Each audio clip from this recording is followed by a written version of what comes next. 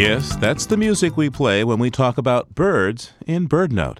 Today, though, we have another example of mimicry creeping into our BirdNote, as Mary McCann explains.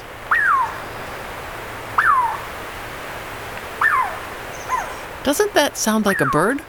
Actually, we're hearing a Douglas squirrel, a pint-sized chestnut red native of forests from the Sierra Nevadas of California northward to coastal British Columbia and southeast Alaska. They waste no time in telling you and other squirrels you're in their territory, particularly if you're near their central larder of conifer cones. Here's a pair discussing our presence right now.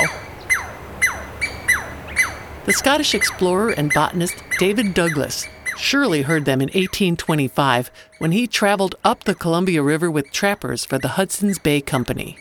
He came to gather specimens of Pacific Northwest plants, including seeds of the large evergreen tree that today also bears his name.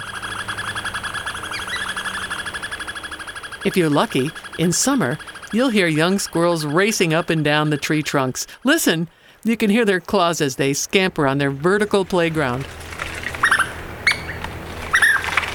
In fall, you might hear the sound of cones rocketing out of those trees as Douglas squirrels gather them for winter. And what about those large, mostly silent squirrels that we see just about everywhere? Those are eastern gray squirrels, interlopers when in the land of the Douglas.